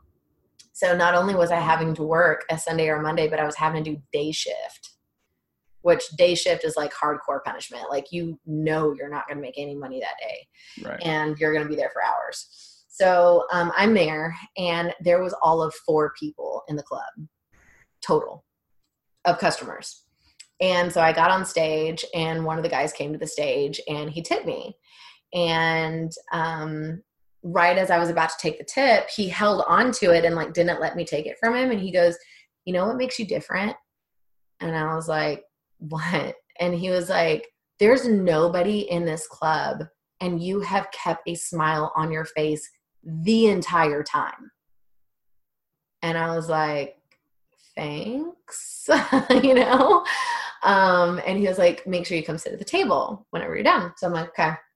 So I sit down with him, and he was a very eccentric man, very eccentric, weird, awkward, like not awkward, just weird, just like think very Howard Hughes eccentric, like just out there, like maybe possible genius. The way Right. he talks and communicates and his delivery, it was just like unlike anything I'd ever seen. And, I had that rule that I don't leave with customers and stuff. And he was desperately like trying to get me to leave. And I was like, "Look, number one, I'm already here because I'm in trouble. So number 2, if I did leave, you're going to have to pay off the manager for me to leave. Number 3, if I do leave, I'm not going anywhere with you unless it's in a public place. And number 4, you're going to have to pay me serious money for me to leave. And there's no sex happening at all. So get that out of your head." And he was like, "Done." And I was like, "Okay, well, alrighty then." And so I thought, I just gave him a pretty crazy number to pay me. There's no way I was going to make that all day stripping. And so I was like, screw it, whatever. And I was 19, and maybe I was 20. No, I think I was 19. No, I was 19. I was 19. And I wasn't even old enough to drink. And he went to a bar. He didn't know I wasn't old enough to drink. So I met him at this bar. It was called like Margarita Lounge in Dallas or something like that. And so I was like, "Wait a minute. I can't get in. I'm not 21. Like, they're not going to let me in," checking my ID. And he was like, he started laughing, and he goes, "You can get in anywhere with me." And I was like, "Dude, like, I'm not sure if you don't know how the law works or something, but they're going to check my ID and not let me in." And he was like, "Come on." And he goes, "First, we have a rule." He goes, "I just paid you the money. You're coming out." And he was like, "From here on out, you're never allowed to ask me why. You can't ask why about anything. How I'm going to do something, why I'm going to do something, whatever." He's like, "You can't ask any questions." And I was like, no, I don't agree with that. And he goes, okay, I promise you I will never put you in danger of any kind. And at any point in time, if you want to bail out and say you're done for the night, you can leave whenever you want. But while you're in my presence, you cannot ask why. And I was like, okay, deal. So we walk in, they're like, hey, Mike. And I'm like, okay, they clearly know this dude. And they just open the rope and let us right in. And I'm like, well, alrighty then. We get to the bar. He buys the entire bar shots as soon as we walk in. Then he goes to the bathroom and he tips the valet guy $100, $100 bill for the bathroom. And I'm like, who is this guy? You know what I mean? Like, I mean, insane, right? And meanwhile, we're at this bar and everybody's coming over to him like, Mike, how you doing? Blah, blah, blah. You know, and I'm like, okay, like whatever. And I end up hanging out with him all night long, and I'm meeting all these amazing people, and everyone is just raving to be around this guy. And meanwhile, I have no idea who he is, what he does for a living, nothing. I'm not allowed to ask questions. And at the end of the night, I was like, okay, it's time for me to go home. I'm ready for bed. Like it's been a long one. That was fun. Cool. Kudos. We exchanged numbers, all that. And he said, there's something different about you. And I was like, okay. And he was like, no, like I've frequented a lot of strip clubs in my time. And he was like, and you are very, very different. And he was like, I just think that you haven't had enough people believe in you. You haven't had enough people give you any direction in life. And I'm like, you don't know me. I was kind of offended. I was like, you don't know me. And he goes, what if I told you that I could change your life for the better in ways that you could never, ever imagine? And I was like, okay, whatever. Yeah. Okay. So you can change my life. And he was like, come to my house tomorrow. And I was like, no, I'm not going to your house. And he was like, okay, come to my office tomorrow. Here's the address. And I was like, okay. So I did. And I realized that he is a CEO of this massive corporation here in Dallas with all these employees running around.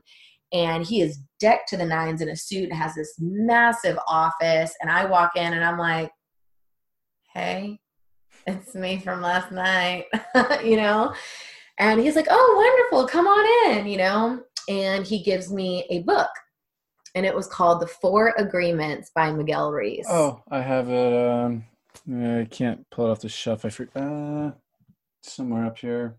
Well, I read it. I read it like 8 months ago. Yeah, and I know The Mastery of Love as well. It was one of my first reads by the same author. So so that was my very first book. And he goes, "Do you read?" And I was like, "Not really." And he was like, "Read this book, and when you're done, call me." And he goes, "But do not call me until you're done reading the book." And I was like, "What is this about?" And he goes, "I told you I was going to change your life." And he goes, "No questions." And I was like, okay, so I'm never allowed to ask you questions and you're going to change my life. And I just have to do what you say. And he was like, yeah, pretty simple. And I was like, okay. So I took the book and I left and I sat in my car and there was just something different about him. I'd never met anybody like him. And I just said, fuck it. Like, what do I have to lose? Like, I'm still stripping. I'm still, I'm still doing my thing. Like, let's see what this guy's about, And, I did. And so every single time, basically, long story short, every single time I came back to him, he would give me another book. So it was like The Four Agreements. And then it was like Good to Great. And then it was the 21 Irrefutable Laws of Leadership. Yeah. And then it was How to Win Friends and Influence People. And then it was Rich Dad, Poor Dad. And then it, you know what I mean? And the list just goes on and on and on with all of those like super popular, amazing books now. That's what I was reading. And mind you, like I hadn't read since like high school. That was not how I passed my time. I passed my time by watching TV, And I didn't even read magazines or anything, but here I was reading all of these super intense books, and I found that I really liked them. And every time I came back to him, he would test me on it, like pop quiz. Like he'd be like, "You got 2 seconds. I'm going to ask you a question. You have 2 seconds to answer. You don't answer it right," he goes, "You have to reread the book." And he would make me reread books. And so it was a really amazing experience. And eventually he told me about Tony Robbins, which I didn't know who he was. And he said, I want you to go to one of his seminars. So this is the first, probably 6 months that we're hanging out. And a ticket was like $400 back then. It was to UPW, Unleash the Power Within, right here in Dallas. And he goes, I want you to book a ticket and I want you to go.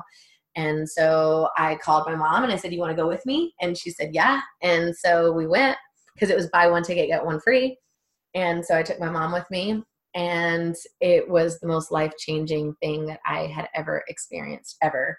And I became addicted to self-development and growth. And so I was addicted to Tony Robbins, and I got really addicted to Mike being my newfound mentor. And he mentored me for 10 years. Wow. That's awesome. Yeah, I love Tony Robbins as well. That was one of the first transformational books that I read in my life, The Awaken the Giant Within. I probably told you that, I think, like 2 weeks ago. I think we were talking about that.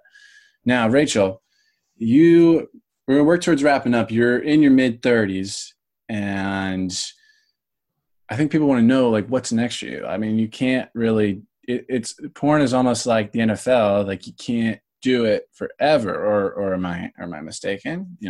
Well, I think that it's subjective to how you go about building your career. I mean, there's Nina Hartley, right? She's very successful even still, shot very regularly still. What? How old is she?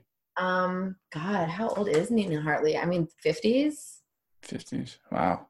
Do you know who Nina Hartley is? I have no idea. I'm ignorant to most of that stuff. Nina Hartley.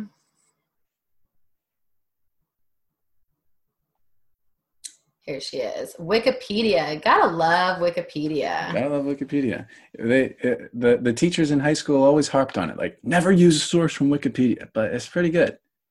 Really? I don't understand that. She's 59. Oh my gosh. And well, is that gonna be you or what?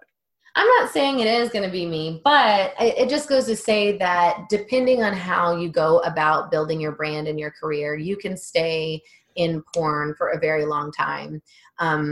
Men obviously have a lot longer shelf life. Women usually have a lot shorter shelf life. I would say the average girl that gets in porn is probably only in for a year before she's done. So it's very rare for a girl to get past the 5-year mark. Rare. And you're at 12 or something, right? I'm at 12, yeah. And so when those girls make it to the 4-year mark, like, those girls have put in some major effort, some major business planning, they have really made it their career. It turns from just a fast-paced, fun lifestyle that you get paid for to, I'm actually having to manage this as a brand. Like, I have to think about the kind of bookings I'm getting. I'm having to think about the kind of scenes and filming that I'm accepting. I'm having to think about my social media. I'm, getting incorporated. I'm doing my taxes right. You're thinking so far in advance when you get to that kind of a mark, because it really does become a serious career at that point. So I'm 12 years in right now. I have no exit plan as of right now. I plan on milking it for everything I can get out of it. I still love my job so very much. I don't do as many scenes. Like, my first year, I told you I did 100 scenes my first year. I would say now I probably do anywhere between 10 to 25 scenes a year. And I've been that way for probably like the last 5 or 6 years.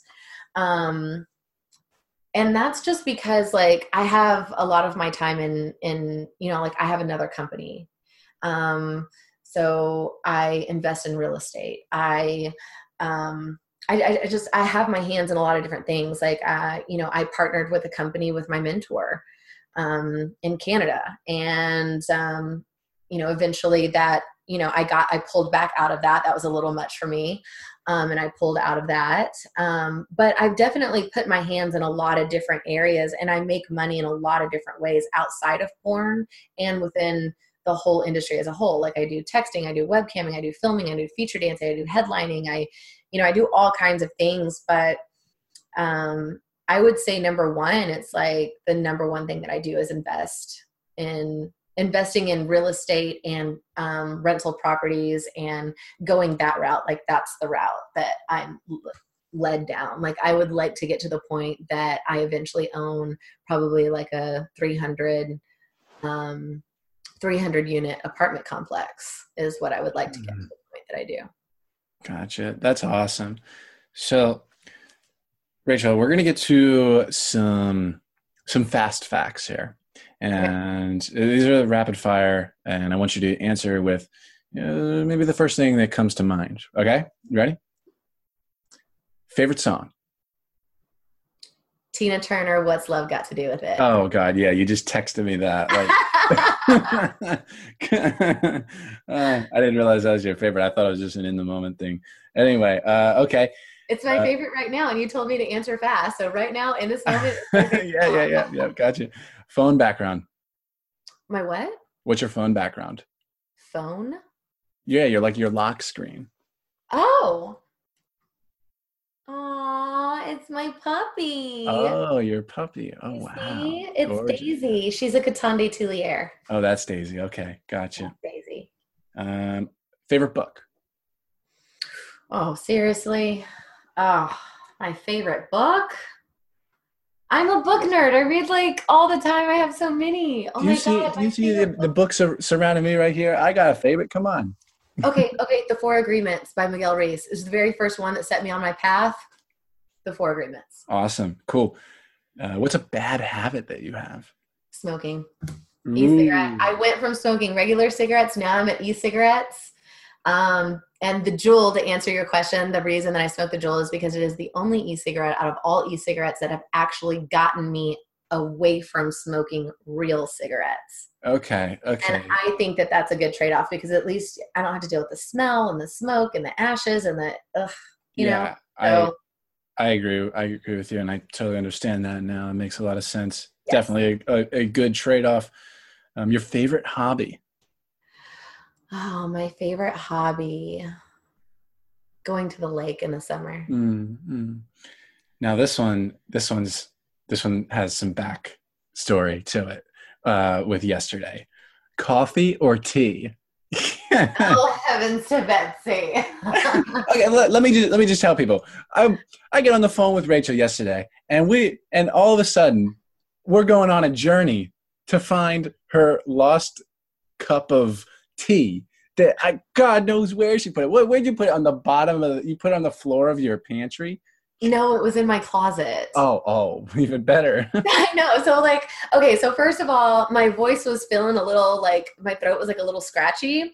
And so I was drinking green tea with honey in it and just trying to make myself, kind of get myself better. And it was my last bag of green tea. It was my last cup, or I was going to have to go to the store. And we have this call scheduled, and I sat down my green tea, and I couldn't figure out where it was. And by the way, my floors are dark. A lot of the rooms in my house are dark, and it was in a black cup. And I'm searching all over my house for this green tea, and it was a fresh cup. So it was warm and it had the honey and it was perfect. And then I have this call with you and I just couldn't let it go.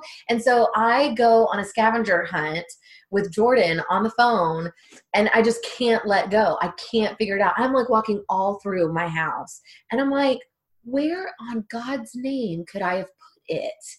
And I just couldn't remember where I sat it down. And ironically, the second I found it, I remembered putting it down right there. So I was in my closet and I noticed that there were some dirty clothes that were on the floor instead of actually in the hamper in my closet.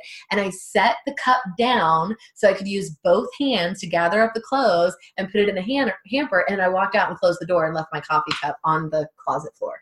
Yeah, it's a 15-minute excursion. So coffee or tea? I'm going to have to say coffee, actually, because I usually only drink tea when I'm not feeling well. Okay. Favorite alcohol, or do you not drink? Wine. Oh, yes, me too. Okay, wine. But also sake. Japanese sake. Have you ever had that? I have. I'm not a big fan, though. What? Well, okay, I have this sparkling sake called Social, and it's like, oh my gosh, it's crazy. It's like it's only like 4% alcohol, so it's like not as intense as the regular sake. And I got like cucumber hibiscus. You would love it. You would love it, I think. Everyone kind of likes it, but anyway, Or I mean, a lot of people think I'm weird too before they try it. Anyway, favorite food? Tex-Mex. Tex-Mex. Oh wow. Mm-hmm. Can't. I'm from Texas, and I'm right by Mexico. Like Tex-Mex, it's the Gotcha. Fair best. enough. Pet peeve. What's a pet peeve of yours? Ooh, bad hygiene. Oh, yeah, yeah, I feel that too. It's definitely like a sign of a lack of respect towards that A yourself. lack of awareness too. Like Totally. when someone has bad breath or bad BO, I'm like, are you that unaware of your bodily things that are going on and how that is affecting the people around you? Like, can we do something about that? I'm Yeah. a chronic flosser too. Like I have floss in my purse. I have floss in every room of my house, my office, all my bathrooms, both of my cars, in the glove box, like suitcases, makeup bags. I have floss everywhere. Mm. So, Rachel, it's been quite the Valentine's Day with Yeah. you. It's been quite an eventful Valentine's Day. People can visit you at therachelstar.com, which, shameless plug, I'm the one fixing up your website right now. And I know you got my podcast page all fixed up. So yeah, everybody that is listening, go to therachelstar.com and go to the podcast section. And he finally gave me a very updated, super modern, sleek look. And it's all thanks to Jordan. Like, yeah, wow. it's sick. I'm pretty proud of that one. And then people can find you pretty much everywhere: Instagram, Twitter. For me, jordanparis.com, podcast Growth Mindset University. And I'm on Instagram at J_Paris_. And so, Rachel, before I ask my final question, is there anything that you've not shared that you have the need to share right now? Yeah, actually there is. I Oh, have to say that this podcast is really became like totally like all my story. I had all of these questions that I wanted to ask you. oh, I didn't know. This one's been a pretty long one. So this is what I suggest. I suggest that we do another one really, really soon. Oh, And yeah. Let's do it again. we'll do one where I get to ask you a lot more questions because I am super fascinated with the fact that you're 21 years old, you're already an author, you have got this amazingly successful podcast that you've started. The people that you have interviewed so far, I was very impressed. And I really want my people on my podcast to like, please go check out his. And of course, everybody that's on yours, shameless plug, The Rachel Starr Show is mine. And so we're both on iTunes. We're both on Google Play. We're both, I'm on YouTube. I'm talking Jordan into starting him doing a vlog with his podcast. So we'll see if he takes it on. And I think this is your first one, right? This will be my first one. Actually, yes. Yeah, so I hope that you keep it rolling because I really do think there is a cult following for people that like to watch them on YouTube as well. Yeah. Especially with cool people like yourself. Oh, thank you. It's funny because this is the first time I've ever done a podcast in my webcam room. Mm. Very interesting. Like most of the time I'm in my office or I'm in my living room and it's in person or it's like I just have a different background, but I don't know. I kind of felt like it's a different background and everybody that knows me and what I do, maybe they are very used to this background. Yeah. So very interesting. But with that being said, I am very fascinated with who you are and what your story is and how you got started and 21-year-old author. Wow. And, you're a developer and you're going to college and wow. You've got a lot of ambition for a 21-year-old. You're super well-spoken. We've spoke many times, before leading up to this one, and I'm blown away. So I have got to get to know you better, and I want my followers to know about you because that's what mine is about. My podcast isn't all about sex and porn and, Yeah. that stuff. It's really the 1, 2, 3s of life. It's sex, it's love, it's life. It's everything. Oh yeah. I second that. I listened to it. Yeah.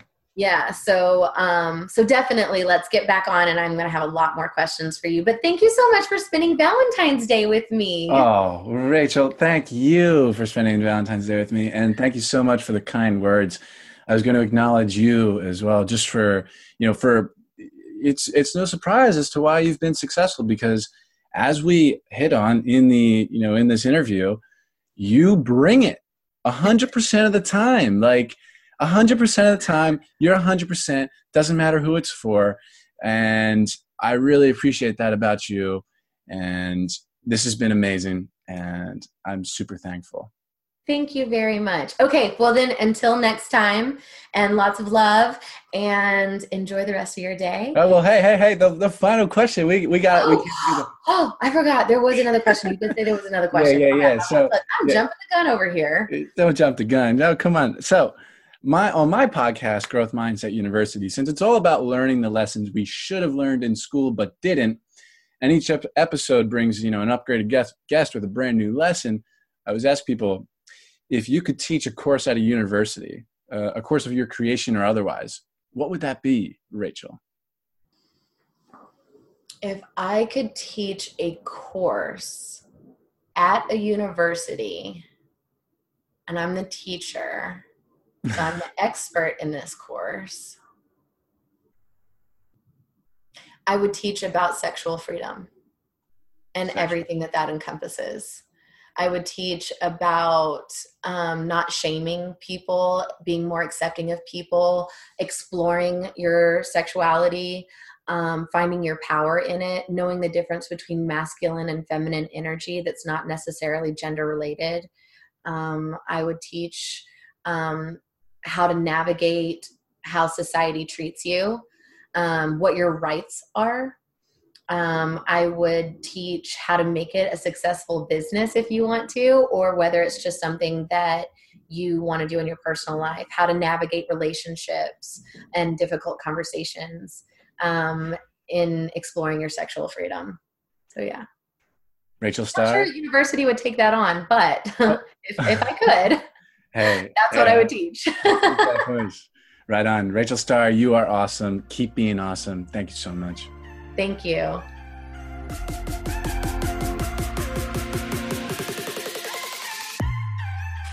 There you have it, my friends. This has been another episode of the Growth Mindset University podcast. Now, if you enjoyed this one today, I would really appreciate it if you could leave us a quick 5-star rating in iTunes. All you have to do is grab your iPhone or iPad, open up the Apple Podcasts app, hit the search tab, search the show, Growth Mindset University, or just search my name, Jordan Paris. Tap the show, scroll all the way to the bottom, and then just hit that 5th star. And that helps us tremendously in ways that you could never even imagine. It means the absolute world to me when people do this. I would be eternally grateful if you do that. We're pushing 100 ratings right now, and it's really making a difference for this show. And of course, if you've not already subscribed to the show, just make sure you do that wherever you're listening to so that you don't miss that next episode. I know you're not going to want to miss it. And you only heard this episode today because I thought it was valuable enough to post here. So if you want to share that value with your friends, your family, go ahead and do that. Share this episode with them. Take a screenshot, send it to them. Take a screenshot, put it on your Instagram story and tag me at J_Paris_ so that I know you're listening and I can get back to you and put a face to the name. Now, if you're ready to really take your life to the next level, my book is on Amazon. It is also called Growth Mindset University. It's all about how to learn anything, how to take control of your life, and how to fulfill your vision of success. And you're not just supporting me and this channel by getting this book, but you're also getting this awesome book that's going to lay out the rules and principles to design your life full of joy and fulfillment. All right, I love you all so very much. And until next time, my friends, make every day count, live to learn, and grow to give.